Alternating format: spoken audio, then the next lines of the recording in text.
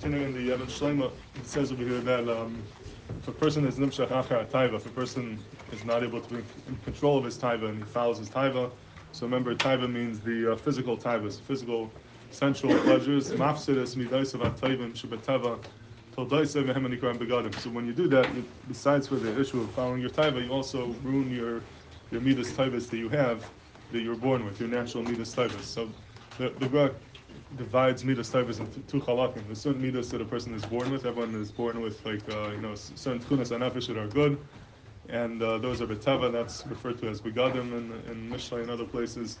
And those when a person is nimshach achar taiva, it erodes your natural midas taivas that you have. So if a person has natural tchunas anafish or the positive, those are ruined when you nimshach achar taiva. There's something that you see. A person becomes about taiva, he fouls his taiva, then even the good qualities that he's born with, he loses them, and somehow the taiva is mashpia and what's naturally part of the guf.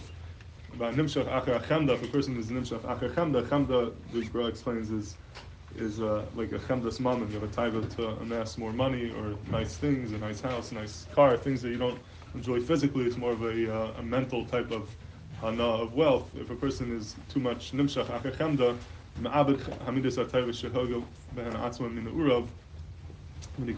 then you lose not the midas you're born with. You're not going to lose those, but midas that you worked on. You tried to develop your midas and you worked on yourself and you became a better person. Those midas, which are referred to as raglayim, because you're margal yourself to get them, those are lost when you're nimshach achar chemda, because you're too busy running after chemdas amam, and you're not going to be able to be mashkiach in those midas, and those will be lost as well. But consequently, you shaver midas mechadosh, and surely you're not going to be able to break new midas and get new midas when you're busy running after the taiva and chemda. So taiva and chemda, besides for their own inherent issues, could affect the midas of a person, and midas, whether you're born with them or you worked on them, they chalila could be lost when a person is nimshach achar taiva. So that's another reason why a person should be careful to make sure that his taiva and chemda are within his control.